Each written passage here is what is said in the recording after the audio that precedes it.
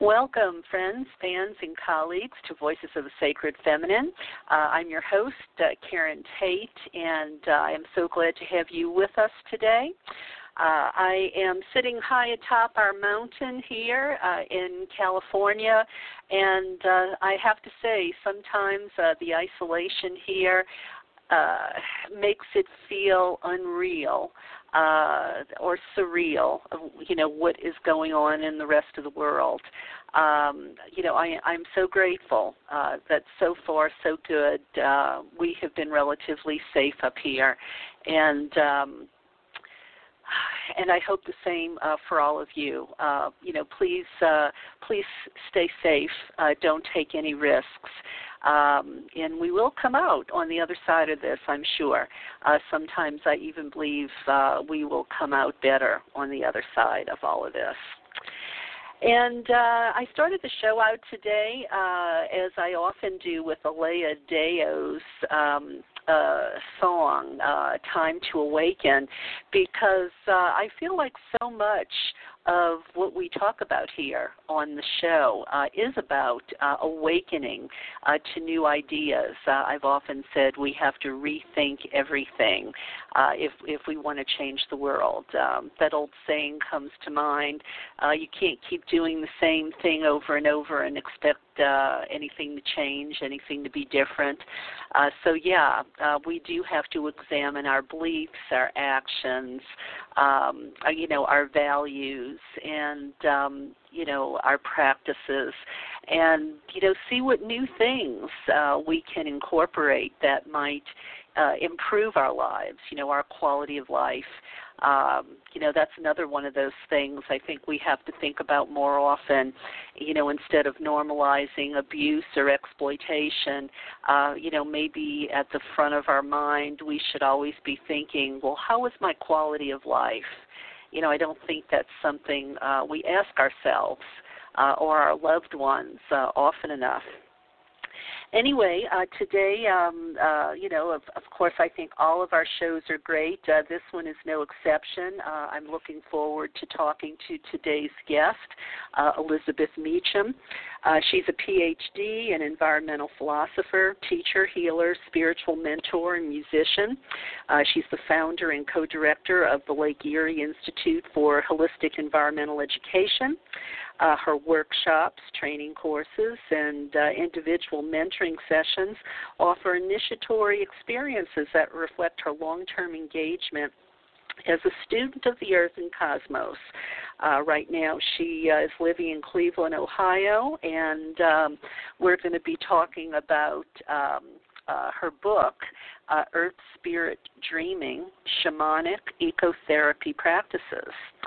So, Elizabeth, welcome to Voices of the Sacred Feminine today. Thank you. I'm glad to be here. Well, we're glad to have you with us. I believe this is probably something new and fresh for our audience. So why don't we just start at the beginning. What is Shamanic Ecotherapy? Well, it's hard to answer that without telling my long story of spiritual awakening, but I'll try to do it a bit more briefly. So I came into my work as an environmental philosopher. I went to graduate school to try to explain a lot of really profound experiences I was having in nature in my 20s, which was a while back now.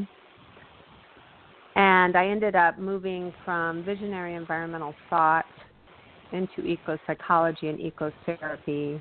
And then through those years of practice and teaching and a really committed meditation practice and spiritual practice with the earth, I had what I could only call, in retrospect, a shamanic awakening. So the practices in my book tell my story, but they're also a record of my unfolding spiritual development in relationship to the earth and the spirit guides that I began to encounter. All right, and what was your background before that? Did you come from the typical Judeo-Christian background, or were you more, pagan or earth-based spirituality oriented, or? Well, I have a very unique background in that my dad was a traveling evangelist. And when I was about 12, both he and my mom went to Episcopal seminary. So early in my life, I had multiple perspectives. I went from more of a evangelical perspective of Christianity to a progressive view of Christianity. And then in college, I started connecting with pagan beliefs and goddess spirituality, and that was a big gateway for me into new ways of thinking. And I was really into environmental activism. This was in the 80s. And I felt that the nature-based religions and paganism really fit with my beliefs about how we needed to live in relationship to the earth and the changes we needed to make. So that was, I think, what started me on this earth-focused spiritual path. And was this something, these experiences you mentioned, and, I'm really interested in those, and perhaps if you're willing, would invite you to share some of those experiences. Were those, were they spontaneous? Were you seeking them out, or did they just happen upon you? Well, I came in, I'm relatively closely related to Edgar Cayce on my grandmother's side. So I came in with a lot of natural clairvoyance, which was understood and supported in my family. And my dad, evangelical Christian, had just an incredibly beautiful, loving Christ consciousness view of Christianity. So he taught me from a very early age that divinity is pure love. So I think his vibrational frequency, and then we would do a lot of singing outside in groups. I started having spontaneous. I always had spontaneous. The veils have always been thin for me. But then as a child, I just had these moments of awe, and they just continued throughout my life. And then I sort of shut it down for a while and tried to be normal. Sorry, Karen. I sort of shut that down for a while, but she would not be quieted and came back. Well, and anyway, who's to say what's the real normal? Who's to say what's the real normal? Mm-hmm. We've been gagged and stifled and, told nature isn't sacred, and but maybe that's the abnormal. Well, why don't you, if you feel comfortable sharing, maybe one or two of these experiences, so people get more of a sense of, what you're actually talking about, so maybe they can see it with you. Okay. Well, I will begin with some of the earlier nature experiences that I was having in my 20s. I started a really deep meditation practice in the Buddhist tradition in my early 20s, and I was doing a lot of mindfulness meditation, and I began doing that outside. And I began to notice that I was experiencing myself slipping away and experiencing oneness more and more. And I was reading a lot of Joanna Macy at that time, so I was committed to experiencing the non-dual self and the dependent co-arising that she talks about. And over the years, I started really feeling that I could hear the trees. I started hearing trees speaking to me and singing to me, and started to feel that I could really communicate with nature beings. And that went on for quite a while and deepened. And then one day I have a medicine wheel. I worked with mandalas for years. I never meant to do this stuff you call shaman. But I have a large mandala. I call it a medicine wheel now over time. In my backyard, I have beautiful woods. And I have been working with that same mandala for about 7 years and learning more and more with the nature beings that are around there. And the rocks communicate to me about the original dream of the earth. They really hold the memories of what the spiritual mission of the earth. So I really felt they were communicating that to me over time. And then one day, everything just, like, the veil just split, and I suddenly felt that I was watching body memories of the earth. I was watching beings walk by that no longer are here, and as if I was going back in time. And it just, I started hearing what I now know were spirit guides and animal guides speaking to me, and then I started engaging, after trying to sort that out for a while, I started engaging in some shamanic journeying to more consistently connect with these beings and figure out what they're trying to tell me. And what they told me is in my book. And now it's my manual for how to be living my life. Well, and of course, I don't want you to give that all away, obviously, but maybe pick one or two of the things you feel like you might want to share here.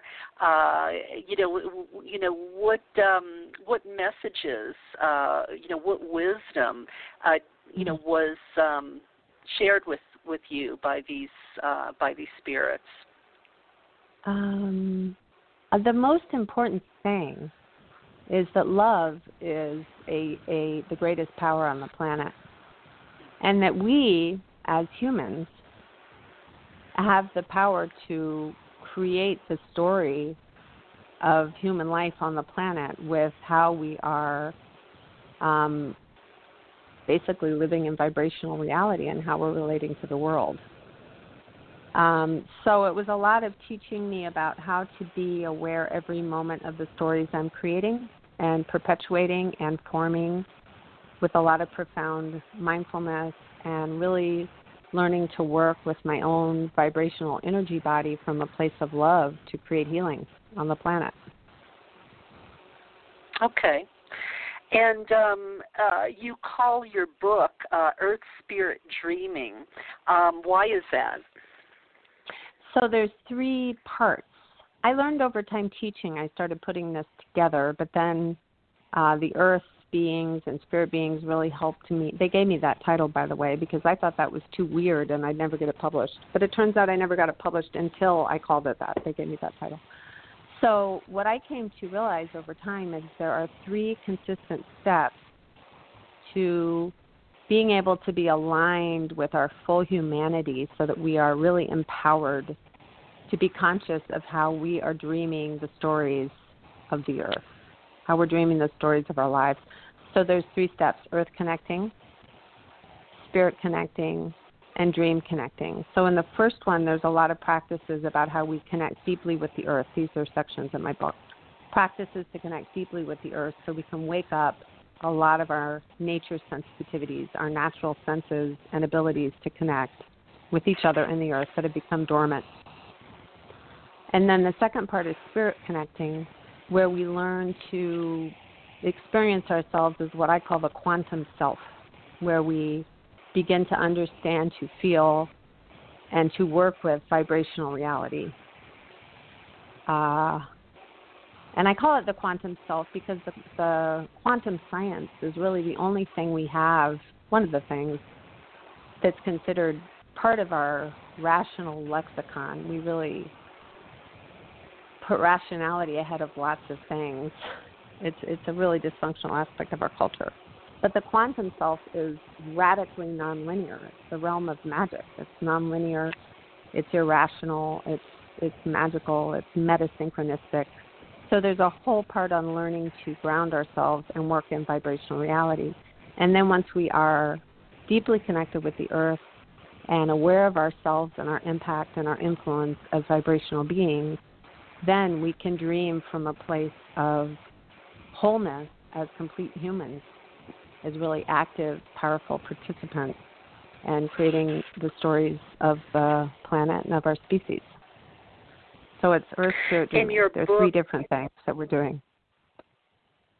And your book, of course, lays out these practices so someone who feels that they resonate with what we're talking about today could follow the steps, so to speak.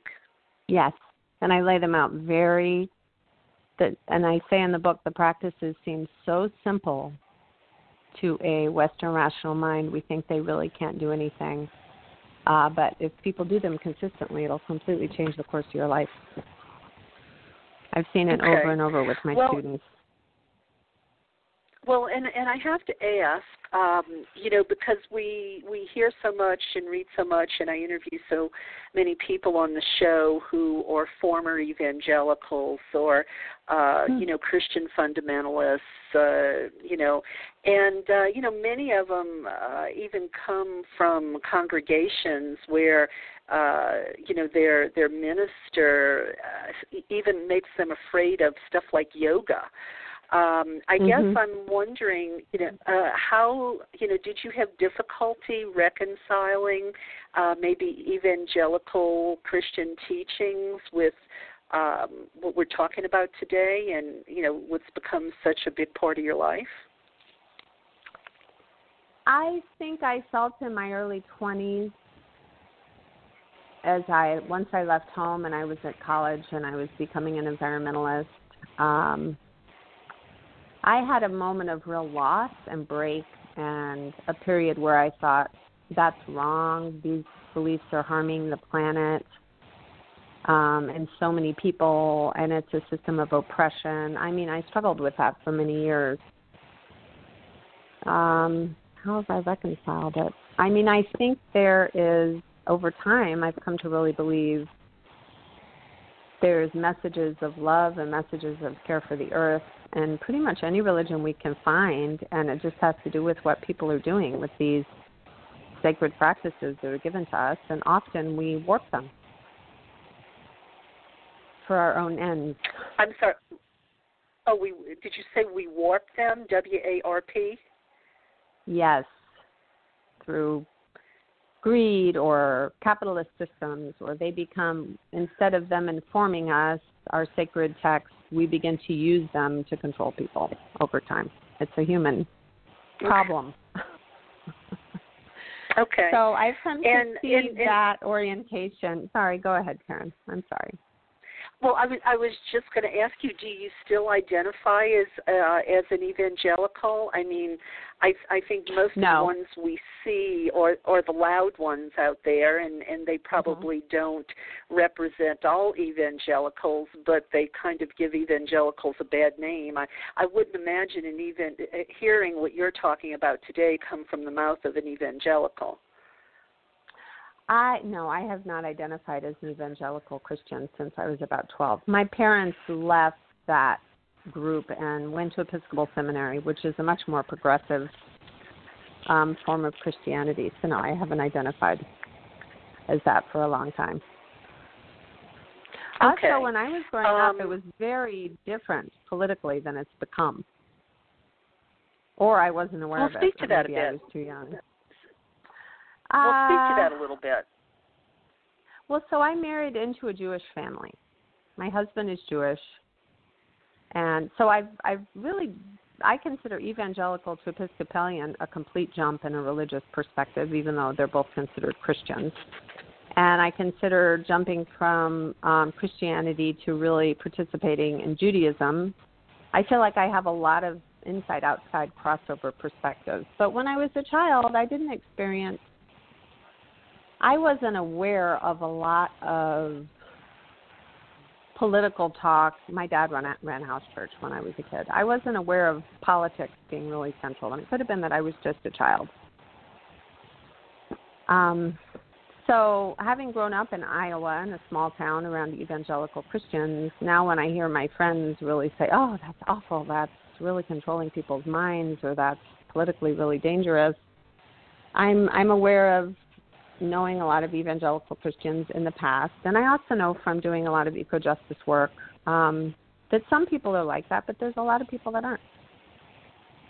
So I tend to have a broader perspective, having jumped through a variety of traditional religions and then also practiced Buddhism and paganism, and I've been around.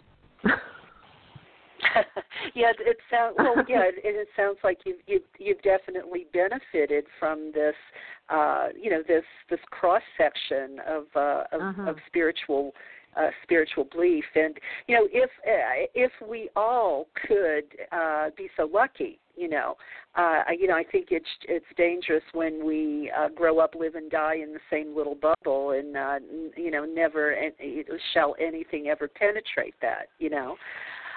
What do you? I mean, maybe there's not a label, and I mean labels sometimes are dangerous things. But what do you consider yourself these days? A child of the earth. I'm raising my children Jewish because it's so much more pagan to me. I'm constantly telling my Jewish friends, this is such an indigenous religion. And it really follows the moon cycles.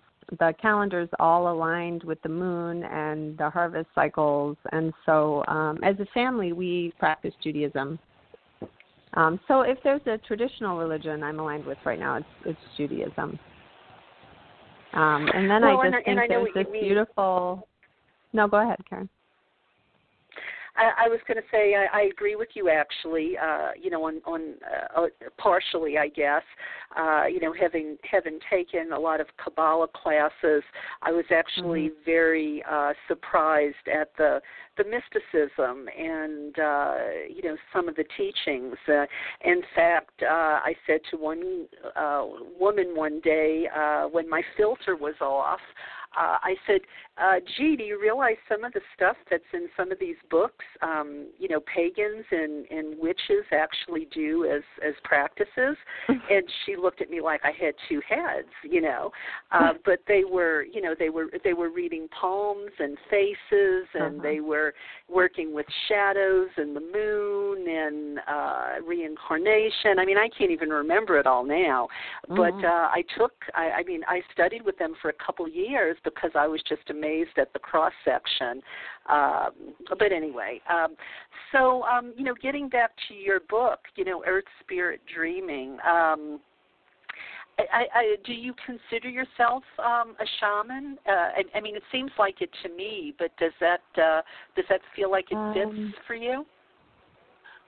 I have struggled with that word because I did so much eco-justice work for so long, and when I was teaching environmental studies, I was doing work to support the Indigenous Environmental Network and First Nations people, and I did a lot of study in fracking. This is a complicated way of saying I was resistant to what seemed to me of possible cultural appropriation. But then I had an awakening to my own indigenizing experience. I re-indigenized. And the only way you could describe what I was then working with was as shamanic practice. So, no, I do not consider myself a shaman. I think almost all Western people, as we're waking back up to Earth, are like babies from an indigenous perspective. I mean, I'm more Earth connected than a lot of people I know or that I teach, but I still feel very much a baby and very much a Western person working daily to try to live a re-indigenized life. Well, and I don't know, just intuitively, the hit I get from you is you're really trying to reconcile your scientist self with your mystic, with your inner mystic. And I don't know, I could be way off. I mean, I barely know you, but that's just sort of the hit I get, the vibe. I'm not so much a scientist, but I did study traditional Western philosophy in graduate school. So, I think that's the call of our culture, because science is really our passionate, loving myth. I don't know if you've read Thomas Berry and Brian Swim. Science is our new passionate, loving myth of the planet. Science is for Westerners how we have a story of where we fit. So I see that as a mythological progression for us, and the deeper you go into it, as we do into any human belief, we hit the edge where all we can find is the mystery. Our minds can never understand everything. But as I say, we can always relate. We can't understand the great mystery. Go ahead. I was just going to say, no, I totally get that. I mean, it makes perfect sense. I can imagine some people's hair would be on fire with that thought, but, I mean, I can go there with you, most definitely. So we're going to take a break here real quick, and then we're going to come back and talk a bit more about all of this. I'd like to know about what kinds of practices are in the book and how you went from being a professor to a shamanic practitioner, and, and maybe what these kinds of practices can do for us in our lives. Sound okay? Okay. Looking forward to it. All right. Okay. And we'll be right back after this word from Joe Parson.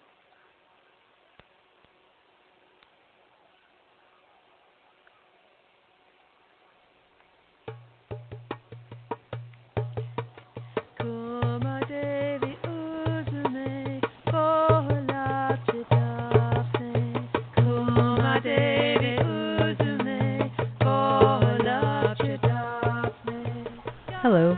Let me say a few things about Joe Carson's film, Dancing with Gaia, an exploration of earth-based spirituality shot at sacred sites around the world. Here is what Drusilla Pettibone said on dearmist.com. I was truly touched and even awed by the film. I don't think I can comment on it adequately until I've had a chance to watch it a couple more times. I really appreciate that there is so much substantive information to digest. For example, the info about henges and tracing the horizon line is all new to me and totally fascinating. The film was obviously very beautiful, and I was amazed how it was able to capture so many of the descriptions visually and seamlessly connect vintage footage with modern. I especially loved when images were dynamically superimposed on each other, like the lace with the water and the dancing in the flowering meadow.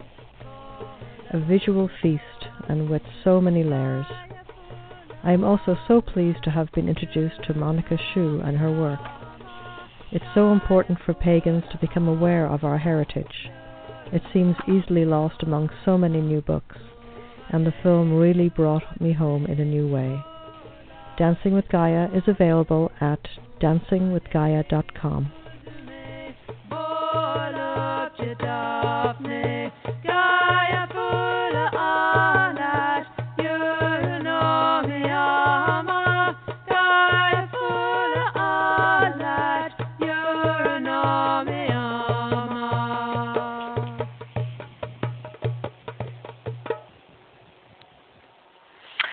Dancing with Gaia comes with a 45-page color mini book, and as they said, Dancing with Gaia is available only at dancingwithgaia.com.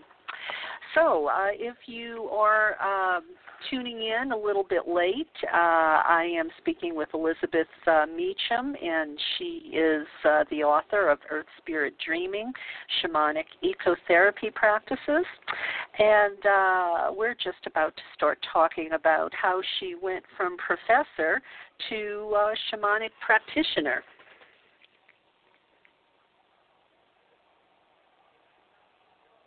Elizabeth? Are you ready for me, Karen? I sort of got into the state from that song. The song was so beautiful. It was a beautiful song. I'll later find out what that was. How did I go from professor? Well, with a lot of difficulties. So I was teaching environmental studies, and I was teaching a course I called eco-philosophy, and I was really struggling with how do you get people to really care for the earth and change what we do. We know what we need to do, yet it feels so challenging. And I found that telling my students everything that was wrong was very disempowering. And they'd heard all that. So I started really focusing what was right on what we could do and actions for the earth, and a lot of amazing regenerative and sustainability projects. And that helped. But I also started taking them outside to do earth-based practices. And those were the things that lit them up. Those were the moments where something shifted. So I started doing more and more of that. And pretty soon, if you're outside all the time with no books, they don't call it college. So I was going outside more and more and having these simultaneously this spiritual awakening and this calling to one day it came to me in my medicine wheel that my job was to bring people together to sit in circles of rocks. And I thought, how am I going to do that job? And how will I live without a paycheck? Anyway, the long story made short is that I did leave my professor job and I launched a nonprofit institute.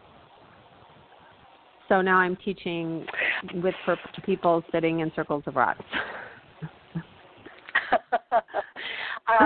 So all right. So I'm imagining you with your college class sitting with rocks. Tell me one of the. What would you say to them? What would you try to have them experience? I would do some sort of basic 101 ecotherapy things. We had some woods. I worked at a women's college, Ursuline College in Ohio. And we had some woods on the back of campus, and I would over time take them to the same place. They would each pick a special place that we would go to again and again so that they would start feeling the rhythms of nature and they would start feeling the rhythms of the seasons. And we would just sit there quietly. And then afterwards, I would say this may feel really normal now, but when you go back I talk about ecological consciousness and industrial techno-industrial consciousness. I said, when you go back from this space, you will notice that you feel really different. So over time, they started wanting more and more of that feeling of feeling very at peace and very at home and very grounded. Well, and as you're saying this, you've sort of, in a way, given me some clarity about something. About a year and a half ago, I moved up here to the mountain. I used to be a block off the ocean in Venice Beach, California, and it was utter chaos. And and I lived there for 30 years. So moving up to the mountain was a big change. And at first, it felt very isolating, and I just felt like a fish out of water. But the longer I was here, and the less I went down the hill into civilization, so to speak, into a big city, because I needed to drive an hour to get to a big city, I started realizing I didn't want that anymore.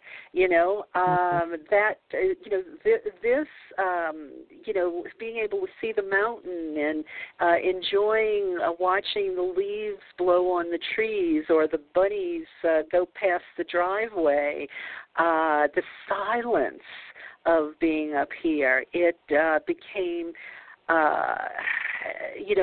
it wasn't that, what did you call it, the techno-industrial world. It was definitely.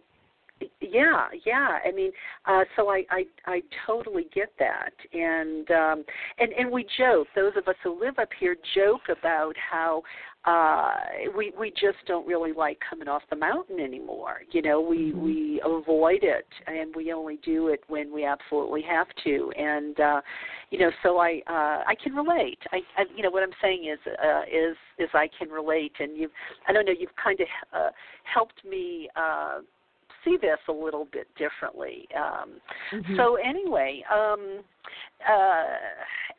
maybe what we're talking about is obvious, but I'll ask the obvious question anyway. What do you feel these kinds of practices can do for us in our lives, realistically, especially if we live in the middle of a city and we don't get a chance much to be around nature. We're living in a concrete jungle. And how can we maybe go to where you're saying if we live in that concrete jungle? Well, it's easier to get back to who we're born as, these nature-connected beings, when we go up to the mountain. Our whole culture has left the mountain, and we're all longing to get back on some level, which is why we feel so much dis-ease and struggle with meaning, and then we try to fill that with consumerism. And there's a lot of woundedness that we have and loneliness that we have because we're away from our mother, the earth, that is healed by reconnecting with nature. And so my practice is, I definitely address people that are in the city. Ecotherapy, that's just the first part of the book, is ecotherapy and ecopsychology. There's many studies that show how that can ease our depression, our anxiety, increase our overall physical health, lots of scientific studies. So there's practices that you can do in the city or out of the city where just every day you build a relationship with nature beings, or particular nature beings that are around you. And the way the practices work in my book is it's an everyday sort of consistent thing, even if you only have 5 minutes. This is, I call it eco-mindfulness. This is how we begin to develop this ecological consciousness, this awareness that we're embedded deeply in nature, which up on your mountain is a lot easier, which is what you're describing. True. Yeah. True. But I have people bring things in from outside. I have people make baskets of nature things and bring them into their house and learn how to work with them with their bodies, and singing and lots of different things we can do to wake up our connection with the earth, inside or out. So how would you say spirituality, can help with environmental issues? Oh, that's a really good question. Should we be focused on political activism instead? I think we're a village for a reason, and everybody has their calling. I did a lot of environmental activism, and I worked as a professor doing a lot of research and activism around fracking, and I found that for me, that was really spiritually and emotionally exhausting for me over time. So for me, doing spiritual activism for the planet and teaching other people to live in sacred reverence with the earth is my personal calling. But as Joanna Macy says, we have these 3 different things that we need to be doing, which is holding actions, stopping the madness and all of the things that are killing us and the planet. And then we have the activism of changing the political landscape. And then we also have the spiritual actions, which have to do with changing how we see ourselves, how we understand ourselves, and our belief structures, and developing a sacred relationship with the earth. So I'm in the latter camp. I'm what's called the deep green. I left environmental activism. I got fracked back. My back, I was in so much pain. I couldn't even, like the pain for the world that I had doing that work, I reached my limit with that. So, yes, I am now a spiritual activist for the planet. Well, I would imagine it can be pretty demoralizing, and you would get burnout. I mean, I think about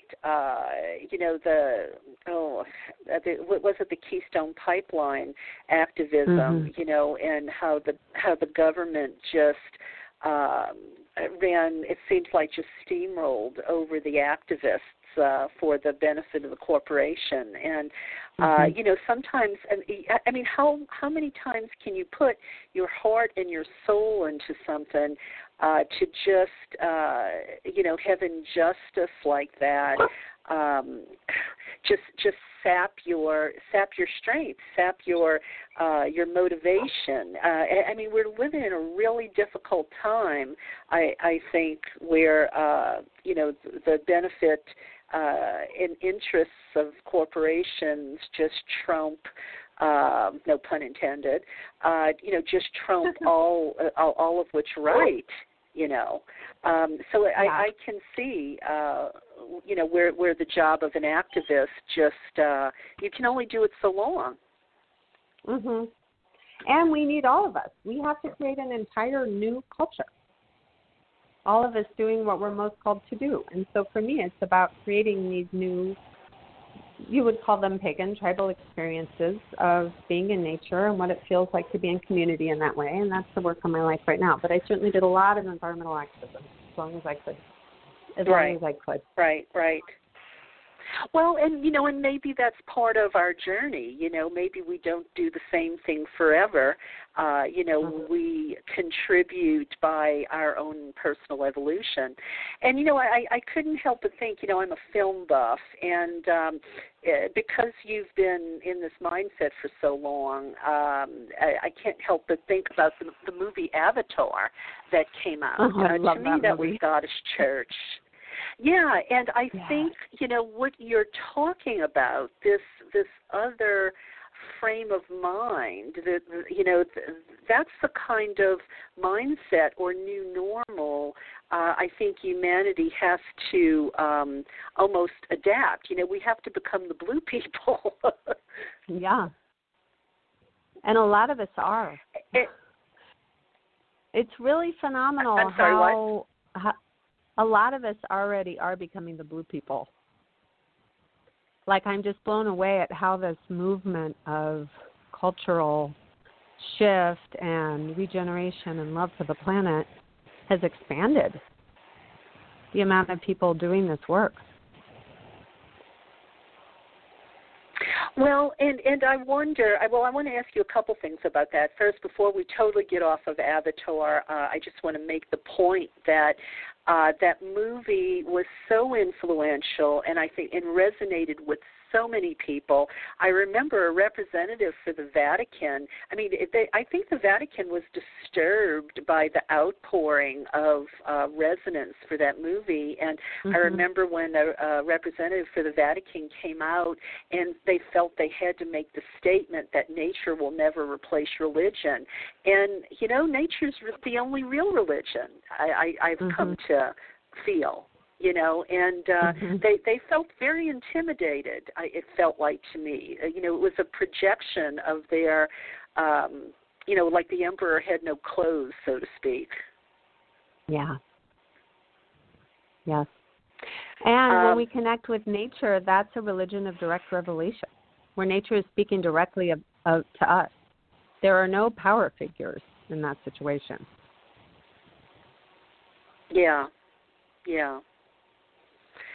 Well, and I wonder what you think about the deep adaptation movement, Elizabeth. The folks who say, I don't know if you're familiar with it, and I'm no expert, but it's sort of along the lines of it's already too late. We've passed the point of no return. Only no one has the guts to say that to the human masses, and we really should be starting to think in terms of how we're going to, restructure our lives. We shouldn't be in college. People should be learning more blue-collar skills so that we can survive the crumble of society, blah, blah, blah. I wonder if you have any thoughts about any of that. I think about that a lot. I mean, our global capitalist system has to end. You can't have a linear economy on a finite planet. So there is going to be breakdown. We see it happening. Lots of people that are not the 1 to the 5% are already suffering profoundly under the system and have been for a long time. And so I think people all over are creating a new way of living. And I think that system is crumbling. I tend to be more of an optimist, so I'm seeing the growth of the new. That's what I tend to focus on. Well, give us a little dose of optimism. What good stuff are you seeing? We could use it right now. I think a wonderful place to start is with Paul Hawken's book, Blessed Unrest, where he began going around promoting his book, Natural Capitalism, around the world. And every place he went, people were handing him business cards. We have this grassroots group. We have this grassroots group. We have this grassroots group. We're growing a new sustainable economy, a new local economy. We're working for ecological justice, social justice. And he started to be collecting thousands, up to hundreds of thousands of these business cards. And he started creating a database of this, what he calls the Earth saving itself through the human action to protect our own species by creating these new ways of living. And I also taught sustainability for a long time. We call that more now regenerative practices, because sustainability was sort of taken over by the capitalist systems.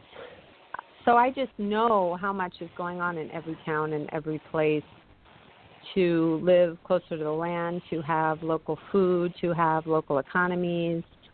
And I'm really lucky in that sense that I've studied it, so I'm aware all the time of how many amazing things are happening. But I would say to anybody that needs a dose of hope, look up Paul Hawken, because he's really keeping track of this massive movement of projects and human creativity to create a new story for all of us.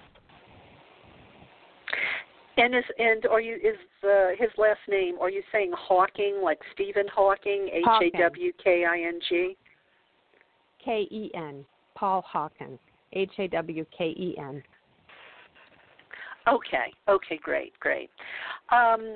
So, I mean, I think you're an example of it, but let's just sort of punctuate the point anyway.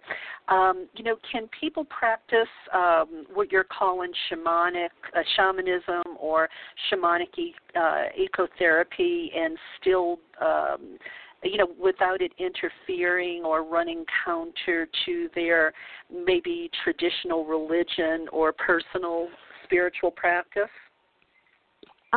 Yes.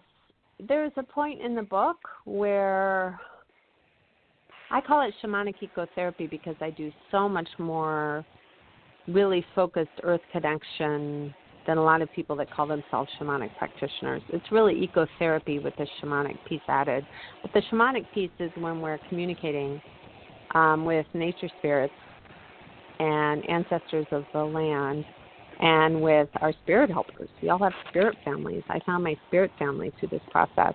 So if you're Christian, or you might call those angels, I think there's, people would have to be open-minded and feel that they can expand. If they pick up the book, they're already seeking something beyond a very confined traditional religion. But all of this stuff is in the holy books, like you were saying. I mean, burning bushes and people rising from the dead and talking to spirits. This is not something that is not in our traditional text. It's that science has taught us that this can't be true.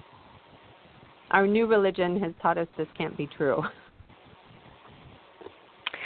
Well, and I think part of it, too, is, patriarchal religions don't want us to have a direct connection to, I'm going to just call it the divine, because that makes them irrelevant. And I think that's part of their problem, because, why would we need a church? Why would we need a rabbi or a priest or a minister? We just have to plug in ourselves. Exactly. That's direct revelation. We are built to receive the direction of the divine. We do it better in groups than alone, but we can do it without a priest. So I want to ask you a couple things, and I don't know whether this has ever been anything you've looked at, but I'm curious because it's subjects that come up occasionally on the show. Your thoughts on sacred hallucinogens to make the connection versus a naturel, so to speak, and in your travels of encountering, I'll just call them loosely beings or spirits, have you ever encountered something that you would identify as goddess? Oh, yeah. Where do you want me to start? Plant medicines or encountering the goddess? Yeah. Yeah, start with plant medicines. Okay. So in my 20s, and I'm absolutely sure this was part of opening my doors of perception, I ran around behind the Grateful Dead and did a lot of hallucinogenic drugs. And these were not in sacred settings. These were in party settings. Given my natural proclivity to be psychic and clairvoyant, it was very clear to me I couldn't keep doing those drugs or I was not going to be able to come back. So, and I actually had a voice come to me and say, stop this now or you will get very sick and never be well again, in my 20s. So I quit all drugs, and I, at that point, set out to reach those states naturally, which is why I started meditating. And eventually now I do a lot of trance drumming and have lots of different ways to reach trance states. I have a lot of friends who are committed to sacred medicines, and I have complete respect for that. It's just not something I personally can do because I'm already so sensitive and so open. I do better with singing and drumming and trance dancing and that sort of thing. Okay. Through which I've had amazing encounters with the goddess. Well, tell us. As We a want to hear it. Oh. So I actually have a CD, which you probably don't know about, called Ecologos, Songs, Poems, Chants from the Goddess Project. So early, about 25 years ago, I was just having this total download experience of the Divine Feminine and just seeing, I didn't really understand what was happening to me, but a lot of them came out in these songs. And as time has gone on, I certainly encounter expressions of the goddess when I'm journeying, but I also feel a really profound, intimate connection with the consciousness and the blasting energy of Gaia. Like I feel this is what runs my institute. And I even tell my faculty, I say, this is not a linear process. We are not in charge. We ask the earth what we're doing. And the power that flows from Gaia into this work is just, it's like riding this massive wave of energy. I try to just hold myself together. It's a really powerful, the Gaia force. Okay. Does that answer your question? So I think so. But let me just to clarify. We with our monkey brains, we need to simplify things, and over the course of years of talking about goddess, I've talked about her as deity, as archetype or role model, also as ideals and values, and there's always this kind of push-pull of, is goddess, the one true deity, and all of the different goddesses that we name, Isis or Kali or Mary or Kuan Yin, are they facets of one diamond or like leaves on one tree? I guess I'm just curious, in your revelations, do you have any thoughts along those lines? I do. I have friends that have really studied in depth all the goddesses. I have friends that have specific encounters with Isis and other expressions of the goddess. I didn't study goddess just like I never studied shamanism. Spirituality, it's just something that's happened to me sort of as a feral aspect of my own evolution. Do I think they're facets? As a philosopher, I've come to realize that I'm never going to be able to answer those questions. But my own personal metaphysics, which helps my brain behave when I need to be doing this work, is I do tend to think that, yes, they're all expressions of an archetypal divine energy. But I also think masculine and feminine are human differentiations. So I think that what we think of as a very powerful feminine energy can also have what we might perceive as masculine aspects. I think we're kind of immature in that way in our Western culture, the way we divide those things up, the gender expression. Yeah, absolutely. I think, for instance, I don't know, you look at Kali or you look at Sekhmet, they versus how we maybe look at, say, Kuan Yin or Mary. You could almost look at that as a masculine versus feminine aspects of the divine, so to speak. Yeah, but I think we particularly need them as women that have been oppressed for tens of thousands of years. Most definitely. And yeah, I mean, we need both, I mean, or else we're not whole, right? Mhm. Yeah. Okay, well, just a little bit off the subject here. I'd be remiss if I didn't dwell here for just a moment. It sounded like you said, if I understood you correctly, that you're related to Edgar Cayce.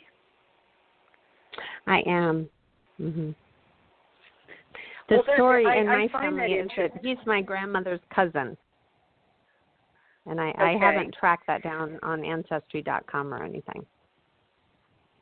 All right. Well, I guess I just wonder, maybe he was a distant relative, maybe not. I can't tell from what you said. But what's your assessment of him? I love Edgar Cayce. And it helps me understand myself to think that, maybe he's my second or third cousin, to help me be a way in our culture that people often will find weird. And it sort of helped me understand my own natural clairvoyance and things that happen to me and seeing spirits and that sort of thing. But it also created a culture in my mom's family where a lot of people had unusual abilities.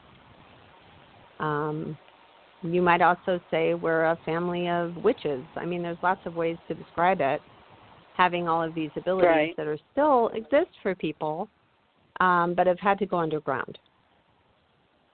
Yeah. And now's the time that we need them. We need them now. Yeah, yeah. And, I always wonder, about people like Edgar Cayce, for instance. I mean, I think he's an intriguing and compelling character, person. And, there's the stuff that gets written and the stuff that doesn't get written. And, I'm always most curious about the stuff that doesn't get written. Is there anything about him that, maybe the general public doesn't know that you think might be important or interesting to share? There is not lore in my family about him, just that he was relatively closely related to my grandmother. I can't remember if he was a first cousin or a second cousin. But when I'm reading his readings, I'm like, what is all this stuff that's really going on that is not here? I feel the same way when I read that, as if somebody was editing out things. Yeah. I always get that feeling when I read the Edgar Cayce writings. So where do you think that his was channeling? There had to have been from? a lot more information that was coming through than that wasn't recorded. I'm sorry, what did you say, Karen? Well, no, I'm glad you finished your sentence. Yeah, so you felt like there was a lot more there. I mean, I know when I was researching my Sacred Places book, and I was trying to find sacred places of Hawaiian goddesses, for instance, that's when it dawned on me that, Victorian Judeo-Christian ethnographers were editing indigenous people's mythology, because it went against their Judeo-Christian beliefs, so we didn't get the real stuff. And, nothing makes me madder than that sort of thing, because we were through the born cracks. from aliens. We're descended from aliens. That was one of the things that was edited out. If you want to go a little across what people are comfortable talking about, that's in a lot of the indigenous mythology. Okay. Well, yeah, and I guess I was. You startled me a little bit with that. I mean, I tend to believe that, but I didn't. But the fact that you went there, it kind of gives me I breathe a sigh of relief there, because I sort of think that too. I think that's been deliberately omitted from humanity's history. And, people like maybe Zachariah Sitchin or ridiculed when, maybe what they're talking about is closer to reality. Yeah, I met two completely different groups of indigenous people from completely different parts of the world last spring at Fintorn at the International Climate Change and Consciousness Conference, where they both shared with me their very deep myths of they're people being descended from star people from the stars. Did they say any more about? I would. Well, I would like to see that. What did they say about the star people? I mean, is it the kind of? Is it like the? Well, the Aboriginal people that were there, Auntie Pat Dobbs, I spoke with her. She's an artist, Aboriginal artist, and she was telling me about the symbols. And they were shy in the larger groups they were teaching. Hairu Kuntanawa from the Kuntanawa people in Brazil, he was not shy about it. But the people from Australia, the Aboriginal people, were definitely shy about it. They played a video to tell their myth, which tells me what kind of reception they've been getting. Where they came from the star people, and the reason that their pictures look the way that they do in their symbols is that they're looking from above, from the star people, the eyes of the star people.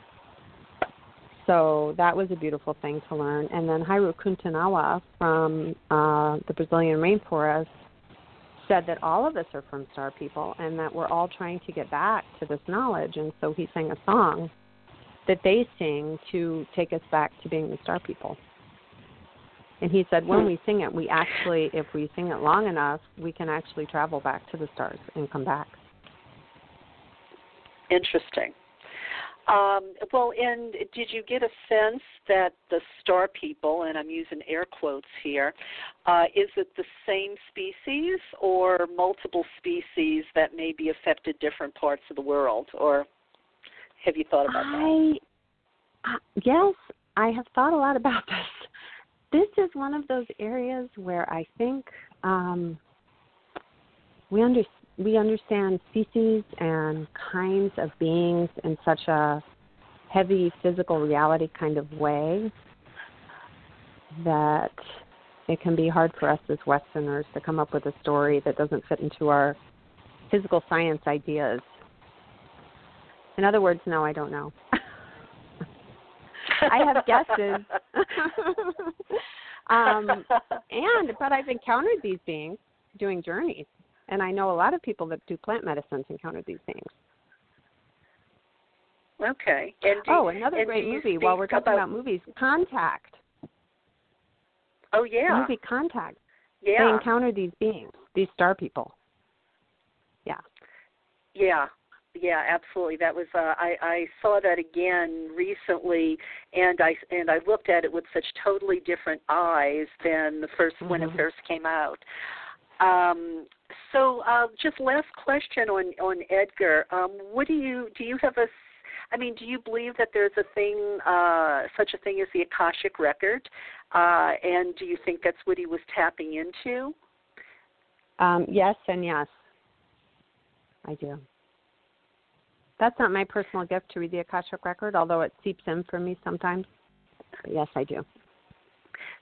So you believe there is such a thing, and do you define it as like the repository of all knowledge, past, present, and future? Yes, with a very expanded view of what we understand knowledge to be. I'm constantly saying in a Western perspective. The moment that I feel I've slipped into it, it feels more that I'm running. That's when in my book I talk about the quantum self. I feel as if I've slipped into some place where the past and the future I'm in the past and the future simultaneously, and I'm sort of, to me it feels more like the body memories of the earth, but I think it's, and I'm very Jungian, so I think of it as a collective unconscious, a place where we're accessing the collective unconscious. But it's knowledge so far beyond just human knowledge. It's knowledge of all the spirit beings that are connected with the planet. Well, and you just said something that reminded me of another recent movie, and I'm struggling for the name of it, but it was about these beings that came to Earth, and they were trying to give us this information, and then the whole story was about, was it Maud Adams? Maybe she was the female lead. She was a linguist, and she was trying to interpret their language. Oh, Arrival. And Arrival, yes. Because that concept of, and that's what it came to at the end, that they were getting past, present, and future simultaneously, and I was just so fascinated by that. Yeah, well, I've Interesting. gotten to those states, but just very briefly. But I know people that get in those states a lot longer than I do. It can be very disorienting. I mean, you sort of have to really, and I talk about this in my book, practice going into those states of mind and coming out of those states. Well, they're really like physical, spiritual states, not just mind states. Because it can be hard to be moving in and out of what I think of as shamanic reality or non-ordinary reality, and our everyday techno-industrial life where I have to go in the kitchen and feed my children, help them with homework and pay the bills and do my taxes. Right, because it's we can't be monks living in a cave and just kind of living in that altered state all the time. We have to come back. Learn to, sort of live with these multiple modes of consciousness. And that's what we're doing on the planet right now, I think, is trying to figure out how to be the new selves we need to be while struggling with the old selves that no longer work. I think individually on the micro and macro level. The pandemic's really brought that to the fore. Agreed. Well, Elizabeth, wow, you really gave me a bang for my buck here. This has been an incredible conversation. I've really enjoyed, the rich conversation, we were able to have, and the depth of your knowledge and experience. I've had great guests on the show, but I think you rank up there as one of the best. So I'm really glad we got a chance to chat today. And I will give you the last word here. I mean, we've talked about so much, but is there anything you want to say that you feel is important that, we haven't really touched on? Well, first of all, I want to thank you. This is a wonderful conversation. It's very nice to feel like I'm with a like-minded, like-hearted person. That's really a blessing.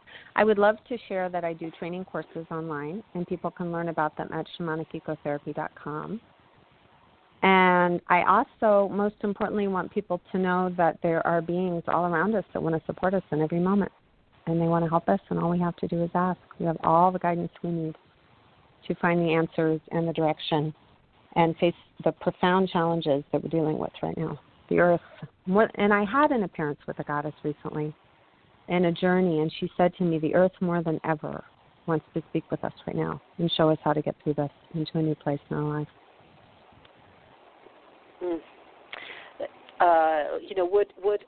What a positive idea, to leave us with. Thank you, because certainly I think, as you said, we need that now. We need to know we're not alone in this, because it's like, I think for so many right now, it's like, can we just get past November? Can we just make it past November without too much more destruction? And then maybe we can take a breath. Well, Elizabeth, thank you. Thank you so much. Thank you so much, Karen. And listen, seriously, I mean this. If you ever want to explore any of these subjects in any more depth, and we just chat on the show about any of these subjects that we just touched on and didn't really get a chance to go deep, let me know. I'm definitely up to it because, like you said, I enjoy speaking to like-minded people I can learn from. So you're always really welcome good. back. Thank you so much. Thank you so much, Karen. Oh. And I will. I look forward to you. checking out all the resources you're sharing. Thanks so much. Take care. All right. Bye-bye. Bye-bye. Okay, so let me just give you her name and website again. It is Elizabeth Meacham, and the book is Earth Spirit Dreaming. And her website, there might be a typo here, but it looks like it's her name, elizabethmeacham.com, elizabethmeacham.com. However, in which she sent me, there's not an M at the end of Meacham, so it might be Elizabeth Meacha, .com. It's I Meacham. am not totally sure. Oh, it is Meacham. Thank you. I'm it's glad Meacham. I didn't realize and you were that still goes there. to Shamanic Ecotherapy, so they all go the same place. Good. All right. Thanks for clearing that up. All right. Well, dear listeners, thank you so much for tuning in with us today, and I will be back again with you on Friday at 11 a.m., so please do tune in. Actually, next week I will be having a show on Friday the 22nd at 11, and then on Sunday at 11. And if you would remember to click the follow button on the show page there on Blog Talk, you won't have to remember stuff like that because you will get a reminder in your email inbox of exactly what the topic is, and you will get a little button that you can click on that will take you directly to the show, and you can listen live or later from the archives. All right, well, that about does it for me. I want to thank my guest, Elizabeth Meacham, for all the wonderful wisdom she imparted, important stuff. We need to evolve and create our new normal. That's certainly for sure. And until we meet again, may Isis embrace you in her golden wings. And remember, please, what we nurture, what we tend to thrives, and what we neglect withers. All right. Have a great weekend, everybody. Bye-bye.